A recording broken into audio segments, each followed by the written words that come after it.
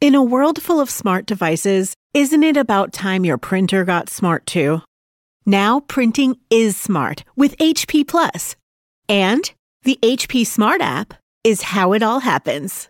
You can print from your phone with just a tap, no matter where you are, even from your garage/home office/yoga studio. Huh, that is smart. HP Plus. Learn more about smart printing at hp.com/smart. In a world full of smart devices, isn't it about time your printer got smart too? Now printing is smart with HP Plus.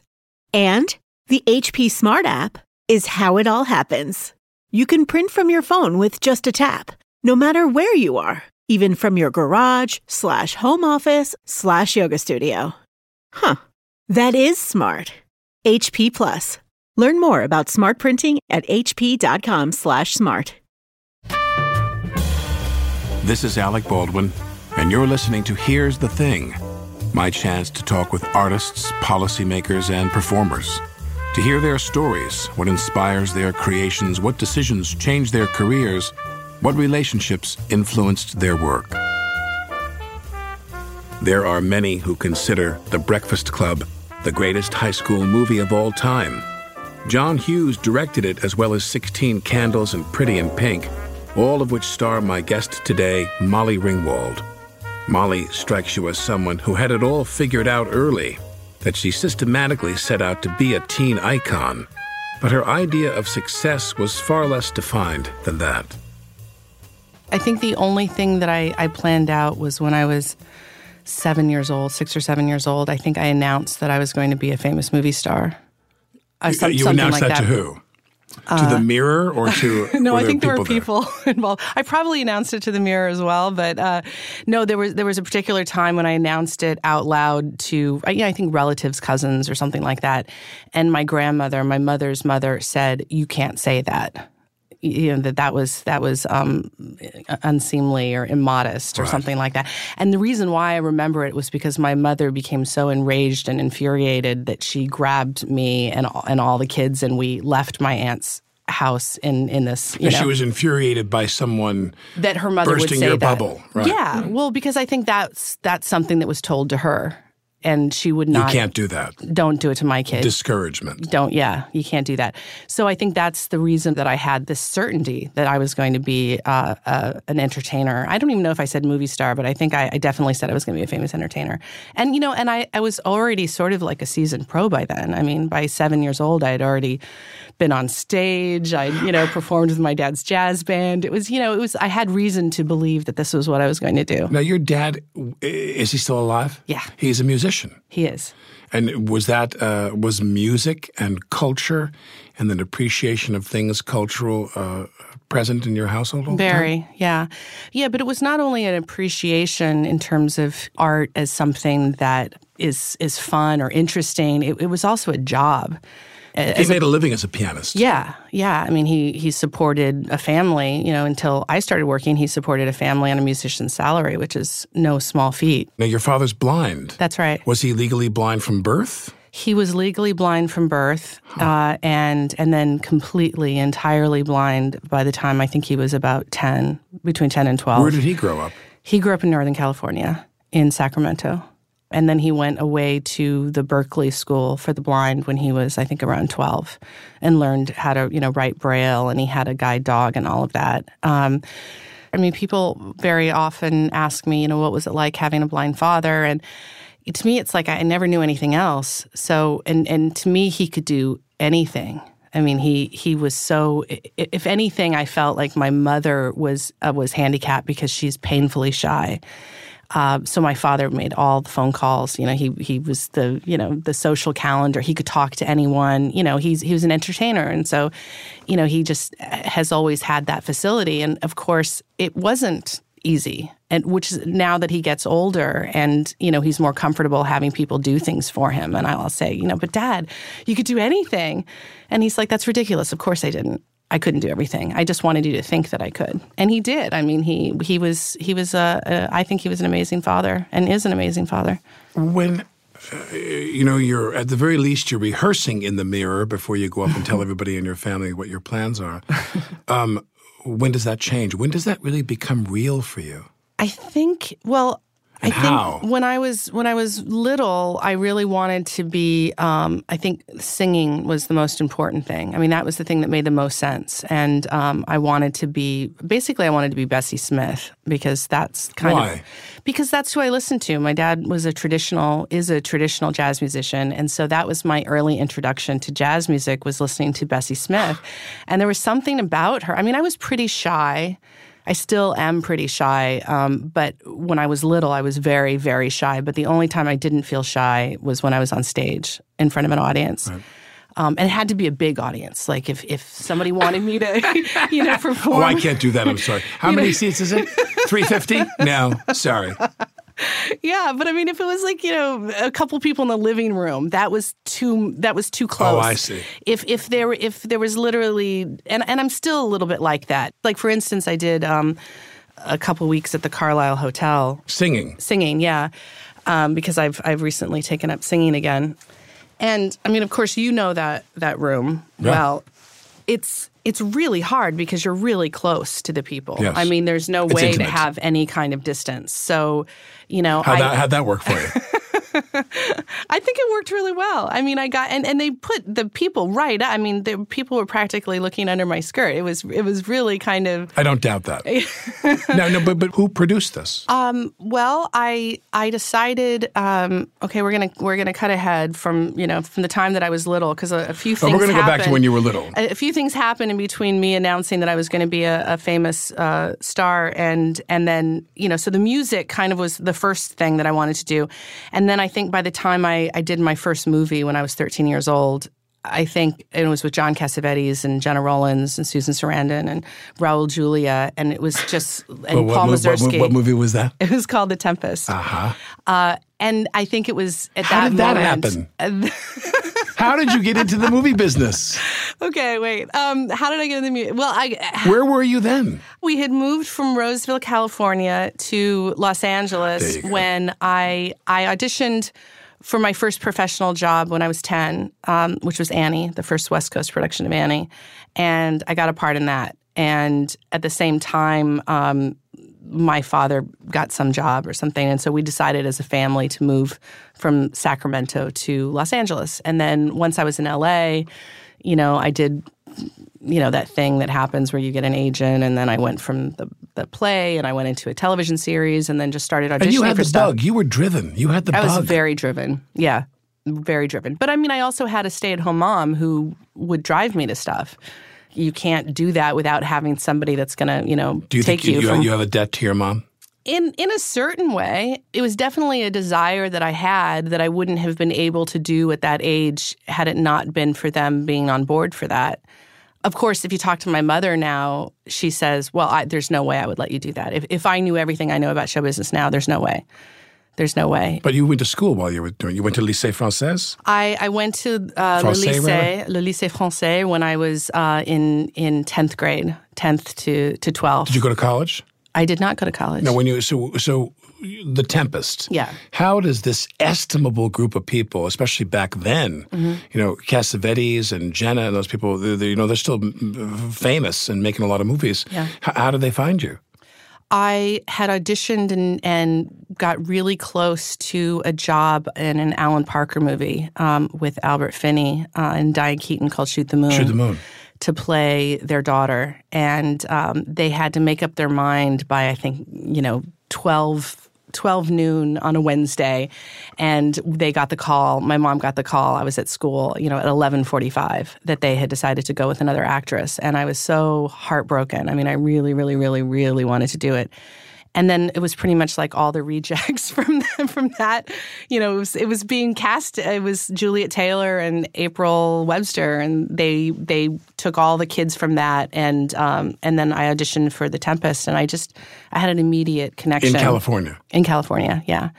And what was it like to be on the set of that movie with all these very highly regarded actors? It was incredible. How did they treat you? Amazing. I mean, John was phenomenal. I mean, he was so generous and so, it was a world that I really didn't know. I had never even been out of California until maybe to like Nevada or something like that. But, I was playing a New York kid. I went to New York for the first time. I went to Greece. We filmed at Cinecittà. Fellini was on the set. I mean, it was like the entire world opened up. Big change for you. Yeah, and I thought this is what I want to do. This is it. And I think the singing at that time, like now you're supposed to be able to do everything.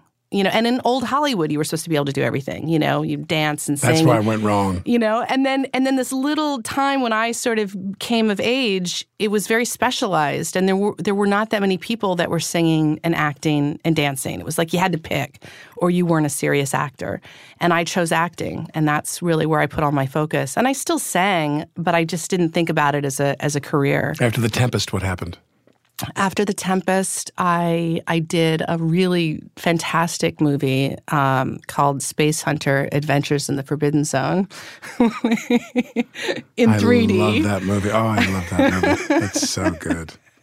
I remember showing it to my daughter, when she was like 5 years old or something, I think it was maybe the first thing that I'd ever showed to her, this is what mommy does. And she watched about 20 minutes and then went, the end. Yeah, right. Who's making the decisions for you back then? It was a combination. It was something, that I read, that I liked. I think I had pretty good taste. I mean, Space Hunter was a good script? Well, maybe except for Space Hunter. Okay. But, at that point, it was either be in high school or be, at that time, it was junior high. I get it. You wanted to be on a set. I wanted to work. The only thing that I said I did not want to do pretty much was I decided I no longer wanted to go out for commercials. That was not my thing. I didn't like it. You're a movie actress now. Exactly. God damn it. What happens after Space Hunter? After Space Hunter, I might be forgetting a couple things. I did a movie with Richard Benjamin, I think, a television movie. I did like a couple of other little things. And then I met John Hughes. Where did you meet John? I met John in Universal City. It was on a weekend, I remember. I did not want to take this meeting because it was the weekend and it was just like, not really what I wanted to do. You want to be on a set until you want to go to the beach. Exactly. Or go to the Galleria. That's what we did. And so, but he was only there for, a couple days and they said, just go and meet him. And I did, I think I had read 16 Candles, which I thought was really funny. And then I think the first thing I saw were his sneakers. He always had those big, wild, athletic sneakers. And I think that's the first thing that I saw. And then my eyes traveled up and he had that like spiky hair and those glasses. Sure. And my first movie was with John. I know. I loved him.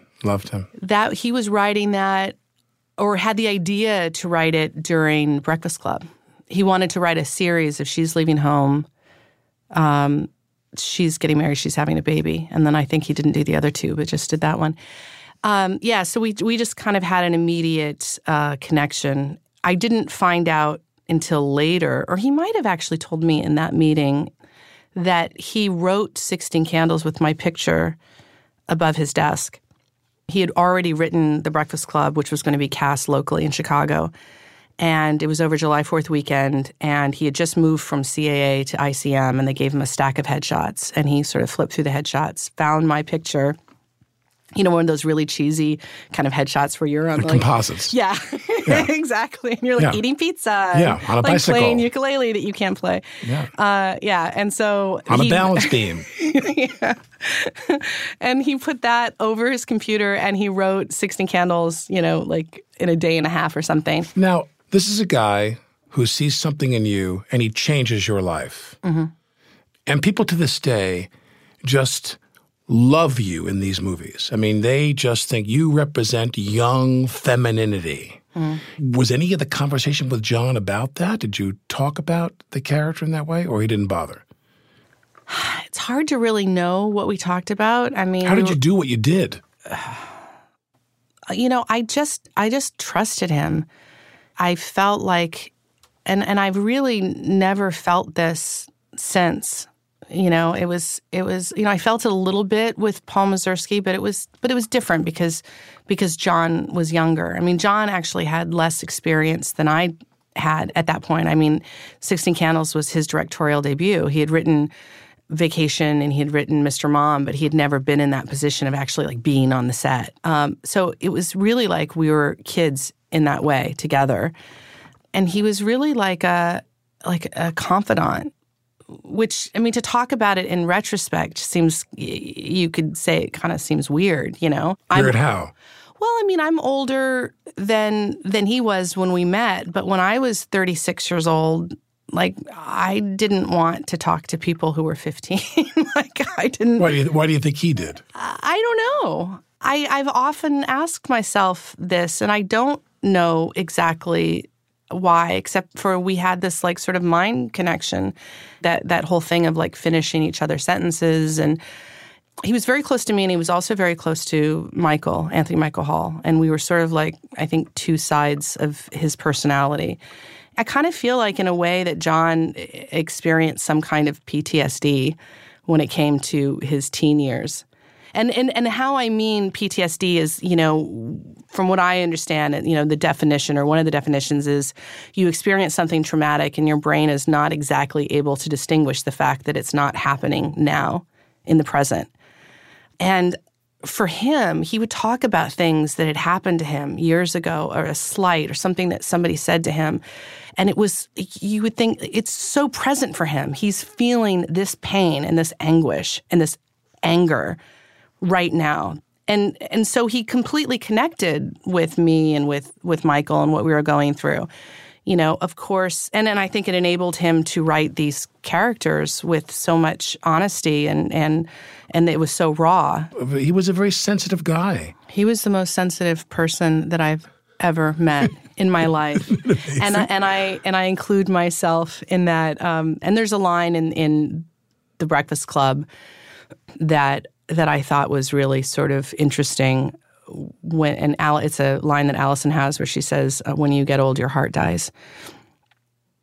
And you know, and he died of a heart attack, too young, way too young. But I feel like he carried around so much in him, so much feeling, and so like, I mean, this man could hold a grudge like no one else, you know. So, so my feelings about him are, you know, like anybody, I think, who's really incredibly important to you in your life, it's complicated. This is going to sound kind of glib, but it's like cue the theme song from To Sir with Love. Now, when you do 16 Candles, refresh my memory, does everything erupt based on that, or does it erupt somewhat and erupt even more when you do Breakfast Club? Well, when 16 Candles came out, it really was not considered a hit. I think it was sort of, in terms of box office, it was kind of disappointing. But we were already doing Breakfast Club when that happened. And then Breakfast Club came out, and that was instantly a hit. And then I did another one, which he did not direct, Pretty in Pink, but he wrote it for me. And then that was actually... Howie directed Pretty in Pink. That's right. I worked with Howie. What'd you work with him on? He did this movie, My Best Friend's Girl, with Dane Cook. And they wanted me to play Dane Cook's father, and I was this lascivious pig of a man who was divorced from the mother, and the son had no hope of ever having any success in intimate relationships because I was such a horn dog, slut pig. But I love Howie. He's fun to work with. Yeah. Well, he actually, I have Howie to thank for that movie because John had written it for me. But by the time it was time to make this movie and, you know, he had moved from Universal to Paramount, John was mad at me and didn't want me to do the movie. They were going to cast Jennifer Beals because she had just had a success with Flashdance. In which movie? In Pretty in Pink, the movie that was written for me. They were going to cast Jennifer Beals, and Howie was actually the one that said, "But no, Molly has to be in this. This is." But why was John mad at you? Because that's what he did. I mean, maybe you didn't work with him enough. No, I only worked with him the one time. Enough to if you got close to John, then inevitably you were not close to John because he got mad at you. And I think when I wanted to do different stuff and it's almost like don't work for anyone else. Yeah. Don't work. You know, it's... Till I'm ready. If I had to do it over again, I would have worked with him more. I do know that he was mad. Now, when you're doing these films, Breakfast Club, it's this ensemble of young talent. Was everybody on like an equal footing? Did he bring people on who were all kind of in the same place in their careers? Or were there some of you that were things were a little shinier than others? I think we were all sort of, I think Allie had a lot of, she had done War Games and she did a movie with Sean Penn and, written a book, and she was, she was Lillian Hellman. Yeah, exactly. So I think she had, and then Emilio was in The Outsiders, and he had that, and he was, of course, the son of Martin Sheen, and I think we all kind of, except for Judd. Judd was the only one that I think really didn't have any real experience, and in fact, he got fired after I think 1 week of shooting. John was ready to fire him. And then rehired him. Yeah. Because I was going to say the person who comes across the hungriest on camera is Nelson. Interesting. Nelson almost seems like he's a guy that they plucked off the street and threw in there and said, what would you like to be in a movie? And he just has this raw animal, so...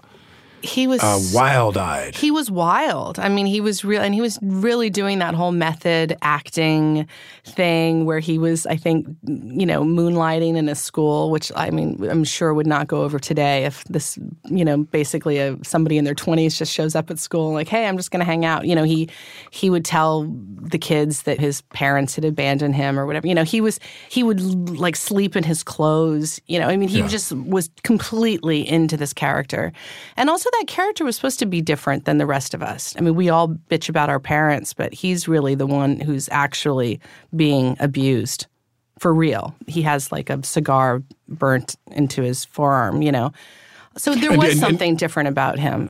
When that movie comes out, because I want to get beyond this period, when that movie comes out. Thank you, Alec. Thank you. I do too. When that movie comes out. But I think what's interesting is it's funny how one day, you are a movie star whose work as a young leading lady in these coming-of-age films were very popular films. Do you kind of like... You're like, oh, yeah, okay, great. You don't really want to... Well, you're sick of it. I sometimes, sure. But I also have to accept the fact... I guess I don't have to accept it, but I do accept the fact that these films really no longer belong to me. They belong to everyone else. And they're very meaningful, and I have to sort of respect that. I'm wrapped up in people's memories, and I'm part of their slumber parties, and I'm part of their first kiss, and I can't tell you how many times I hear, you got me through high school. You got me through this very difficult time in my life. And that's kind of moving. People never say that to me. They never say that to me. They never say Glengarry Glen Ross got me through high school. Got me through my 20s. I can respect that. At the same time, it's not what is most interesting to me in my life. It's definitely one of the highlights, but I'm more interested in sort of what I'm doing in the moment. Molly Ringwald is singing jazz at the moment, or rather next month, at Birdland in New York City. Take a listen to the Here's the Thing archives, where director Chris Columbus talks about the stroke of luck that led to his first movie. Steven Spielberg, was leaving his office on a Friday and passed his secretary's desk, and it was sitting there.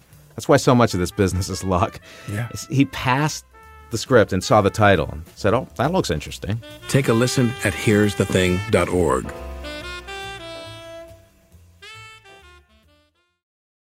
Hi, I'm Alec Baldwin. Don't you think it's cool to care? Carrie Yuma knows fast fashion's not sustainable and decided to spin that conscious mindset to create high-quality, low-impact sneakers. Their best-selling Aka style is the perfect, durable sneaker for dressing up or down, pairing a fresh look with broken-in level comfort. Aka is made with organic cotton canvas and ethically sourced rubber, and every pair comes with Carrie Yuma's signature cork and Momona oil insoles. Aka's already found its way into my summer shoe rotation. Find your pair and choose from a range of bold and beautiful colors. Right now, there's 15% off at CARIUMA.com/Alec. With how much we rely on our devices, it's easy to forget about the hardware we're born with. Take ears. Like fingerprints, your ears are totally unique. Too bad your earbuds aren't. Unless you've got Ultimate Ears Fits true wireless custom fit earbuds. Ultimate Ears Fits offer premium sound and all-day comfort. Their groundbreaking Lifeform technology guarantees a perfect fit in only 60 seconds. Just put in the earbuds, connect to the app, and watch as the purple LEDs form the earbuds to your unique shape. With 8 hours of continuous playback on a single charge and up to 20 hours with the charging case, Ultimate Ears Fits are the perfect choice for listening to your favorite music and podcast all day long without pain or discomfort. For a limited time, get 15% off above the current offer of your pair of Ultimate Ears Fits true wireless earbuds at ue.com/fits. Just use promo code FITS at checkout. That's 15% off the current offer with promo code FITS at ue.com/fits.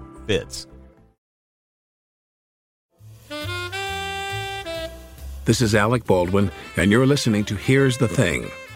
My guest today is author, singer, and actress Molly Ringwald.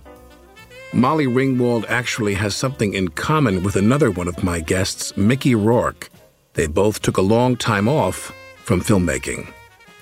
After the massive success of films like The Breakfast Club and Pretty in Pink, Molly knew she had an opportunity to reinvent herself, but she was unsure how to begin. I guess I was just really young. I didn't know exactly what I wanted to do.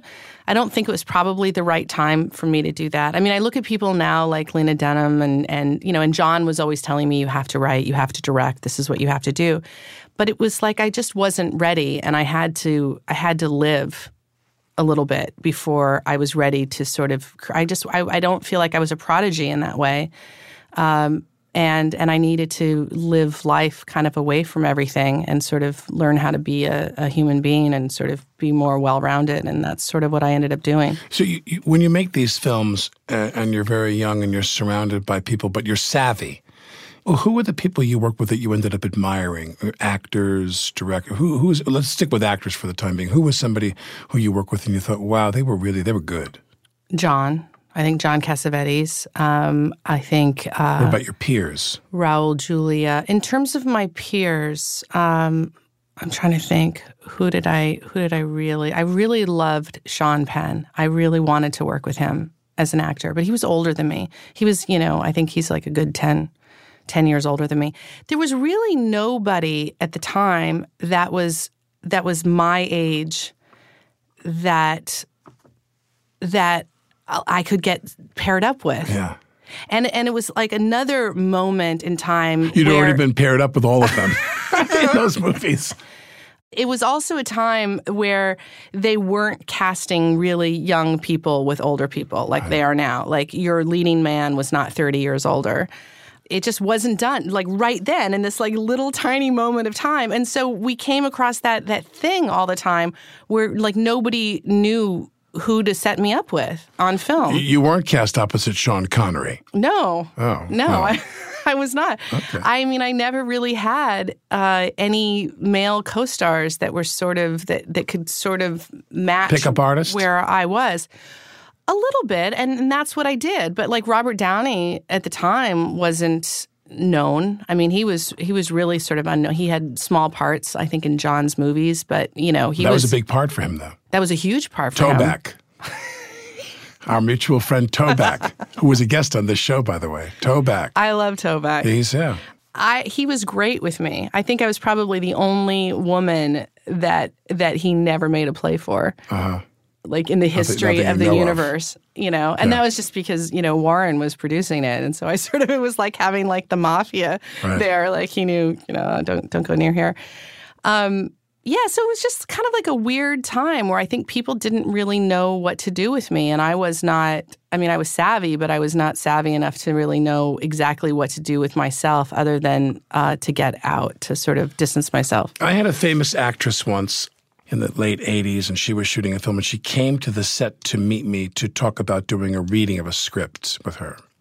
And this famous actress who was a child star, said to me she was going to take off a year or something, and I said, don't you like to work? I said, how do you take off all that time? I mean, you must have endless opportunities to make films. You're very talented and very sought after. And she said, I hate working. Because she'd worked so much when she was young. Yeah. And it really affected her. Did you feel the same way? I don't know that I ever hated working. Did you grow to feel like you've done enough of that? It was that I was so not turned on by the material, and I didn't know how to write myself then. I was writing, and I've always written, along with singing and acting, but I wasn't good enough, and I wasn't confident enough in what I was writing to put it out there. So what did you do? What did I do? I mean, in those years after those films with John, what was your kind of compass? You said to yourself, I want to do what? I moved to Paris. Talk about that. How long were you there? I was there, full time for about 5 years, and then pretty much on and off for about 10 years. I moved from Paris to New York, and then I kept a residence in both places. But I didn't know exactly what I wanted to do other than I wanted to be somewhere where I could just be myself. So I went to Paris. I got rid of the red hair. I, dyed my hair dark. I learned French. I went to French class. Before I went to Paris, I did what I was supposed to do. You were single. You weren't married then. No, I was not married. Right. I was still in Los Angeles, but I applied to a college, because I felt like that's what I was supposed to do. And I got accepted to USC with the agreement that I would take special math courses because I'm so bad with math. And then I went to Paris to do a job, one of those, stupid jobs that, where it's a terrible script, but, hey, you're going to be in Paris in May and why not, And then I went there and I just thought it was like suddenly breathing oxygen after you've been just suffocating. And it was the most incredible feeling. And I thought, I just have to chase this. I'm not married. I don't have any kids. If I ever do this in my life. How old were you then? Now's the time. I was about 23, 24. And what did you do with yourself over there? I just lived. Right. I just drank a lot of wine and ate a lot of cheese and walked around and learned French and become a part of something. Yeah. Eventually I knew that my life was not going to end up there. I knew that I was not going to become, the next Jane Birkin. I wasn't going to, that's not where I was going to end up. But it gave me some distance to sort of recharge and to figure out, what I was going to do with my life and who I was going to be. And then I kind of had to sort of decide again whether or not I wanted to act as an adult, because when I did it as a young person, it was so completely, it was just all instinct, and I, can you really say that you make a decision when you're a minor, Yeah, I loved it, but I wouldn't say it was entirely my decision. So I kind of had to make that decision again as an adult and say, yeah, I'm gonna keep doing this. But I'm going to do other stuff too. And when did you step up to bat again, so to speak, with acting was? Actually, you're a little bit instrumental in this. Oh, God. No, it's a good thing. I think it's a really good thing. When you do something for so long and it comes easy to you, it's easy to kind of lose respect for what you do. And you sort of realize that not everyone can do it. And I remember I was asked to read a story for the New Yorker Festival, and you were reading a story too. And I was really pregnant at the time, I remember.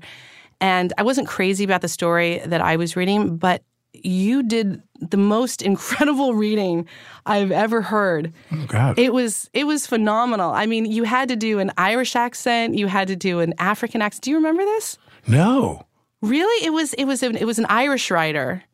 It was... Wow, I'll have to go look back. You have to, because I thought, how is he doing? How much did he work on this? And it really kind of made me remember in a way what was possible in terms of acting and how that it really is a skill. And I had to sort of look at that and say, well, how is he does he just work on accents when he's sitting by himself? Right. And it was sort of like a series. That wasn't the only moment, but that was like a moment like that sort of. I had these moments and doing theater again in New York. You look at someone and you're like, that's what that is. Yeah. And I want to see somebody like Cherry Jones. Yeah. Every time I see Cherry, she's a very vivid example of someone who reminds me of why we do this. Yeah. Yeah. And also Jeffrey Tambor and what he's doing right now in Transparent. You know, I've always known him, I think, as most people, as a comedic actor. And I worked with him, and he was, playing one of the buffoons of many that he played. And to see him play this part and not do the obvious thing, it's moments like those that remind me of why I'm doing what I'm doing and how challenging it can still be. But in order to do work like that, you have to have great material. And unfortunately, there is just a dearth of great material for everyone, but particularly for actresses, it's even worse. So, so I can't only do that. I think if I'm only an actor, I'll go out of my mind, and it's why I write books and it's why I sing. And do you like writing books? I do. It's the hardest thing that I do, for sure. It doesn't come easily. Like, I didn't come out of the womb writing books, so it's something that I always have to work at. And I don't think that I've ever had that confidence in writing, but it's something that that I'm more proud of when I've written the hell out of something, and I understand something about a character and why somebody does what they do.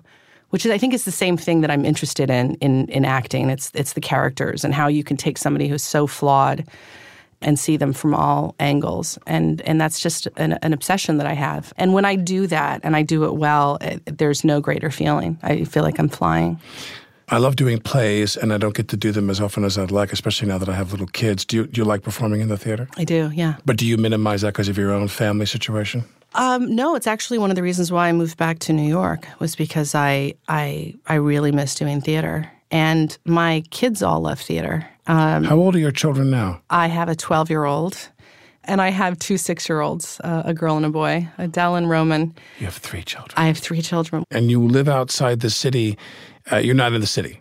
No, not right now. And you that was what you needed to do with your kids? Yeah. You wanted to get out of the city? Yeah. Well, I wanted to have proximity to the city. Yeah.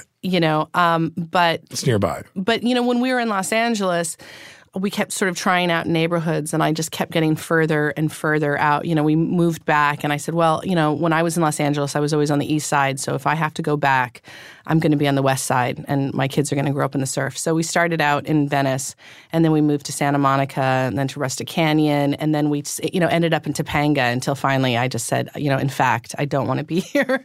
I really don't want to be here. And you don't want to go back?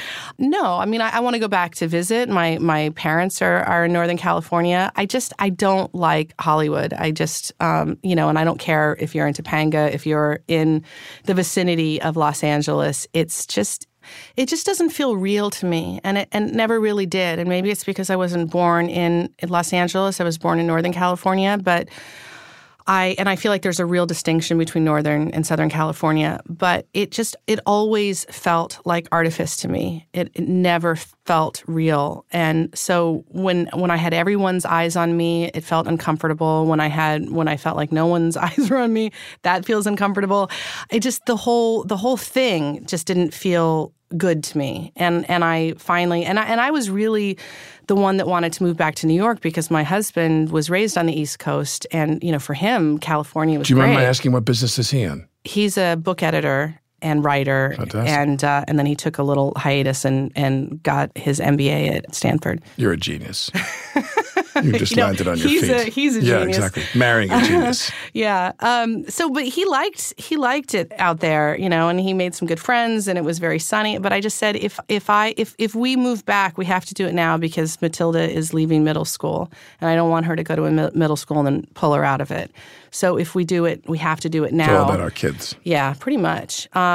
And I would have just sucked it up and just stayed there if it didn't happen. But I said, I will wither and die.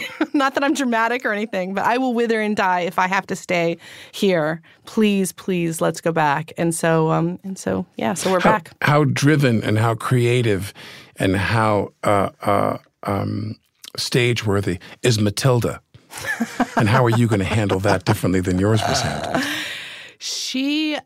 I have a rule. I don't know if you made the same rule for your kids, but my kids are not allowed to be professional as kids. And that's just based on my own personal experience. I don't think that they just if they have talent, that talent will not go away. And if they go through college and get to, or at least to that college age and say, you know what, this is really what I want to do, I'll do whatever I can to help them and support them. But they know that they can't do that before then. But I said, you can do theater, you can take classes, you can do whatever you want as long as it's not professional. And it's been a battle. I think Matilda's somewhat resigned now. But, it's been, for a while it was a daily battle. Well, why can't I? Why was it okay for you and not for me? And I just, it's both of us. It's not just me. My husband and I have made that decision. And I just want to see what they do. They're extraordinary, and personally, I think if I was a betting person, I would bet that she is going to be a director. And I just hope that she'll put me in her movie. She's really incredible director, and she makes her own movies. And and I think if she was all concentrated on going to auditions and getting rejected and doing all of that stuff, I don't know that she would be doing what she's doing right now and figuring that stuff out of the public eye. And I just think that it's the right thing to do. I think she's very lucky to have you as a mother with your perspective, because as I tell people, I go to acting classes sometimes and teach, and I'll say to them, but also remember that if you want to be happy, this is not a great business. Mm-hmm. It's not a great business. The thing about you that strikes me is there are people who become stars and it's only visual. You're very striking looking and it's only visual, and then they go away. But you, as an actress then, had something very unique. You had something very special. You had this tremendous emotional reservoir. You were very emotive in the films, and you had a bravery. Your character faced things. When people remember those films and they see you now, they see somebody who was very brave. There's a kind of a bravery to you in those films that I really, really loved. I love that, and it's something that I hear from people, and also I think the fact that I have survived and flourished, that I'm still here, that I more or less look the same, that I have a family, you look fantastic, that I'm okay, I think is incredibly reassuring. As for I'm people. Sitting here with you. You're one of the few people in the world. Raise your plastic water bottle with me. Uh-huh. You're one of the first few people in the world I can be in a room with and say, to John Hughes. To John Hughes. If Molly Ringwald got you through high school, you may want to read her books, Getting the Pretty Back and When It Happens to You. This is Alec Baldwin, and you're listening to Here's the Thing.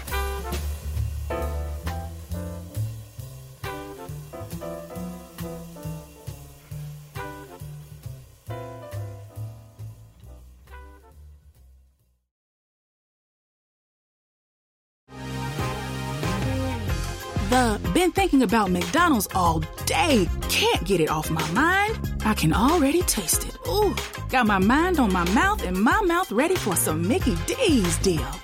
There's a deal for every moment at McDonald's. Right now, get 2 of your favorites for just $3.50. Mix and match a classic McChicken, a hot and spicy McChicken, or a juicy McDouble. Price and participation may vary. Cannot be combined with combo meal. Single item at regular price. In the last century, we've gone from fighting in trenches to attacking networks. From iron lungs to artificial. Pocket watches to pocket computers. The Model T to the Mars rover. We are on the brink of interplanetary space travel. And if we can colonize another planet, then the future of the human race is almost guaranteed. The problem is we don't really understand how our brains work. We don't even know for sure why we need to sleep. Or how memories are formed. The final frontier of exploration is not the ocean of the stars. It's our minds. Prodigy is all grown up, and in Season 2, we're going to explore a bunch of new topics, like how to hack humans and teach teachers, chronic pain, chiropractors, cults, and cybersecurity, the psychopathology of narcissism, and how to control your dreams. My name is Lowell Berlanti, and I'm really interested in why we do the things we do. Listen to Prodigy every Wednesday on the iHeartRadio app, Apple Podcasts, or wherever you get your podcasts.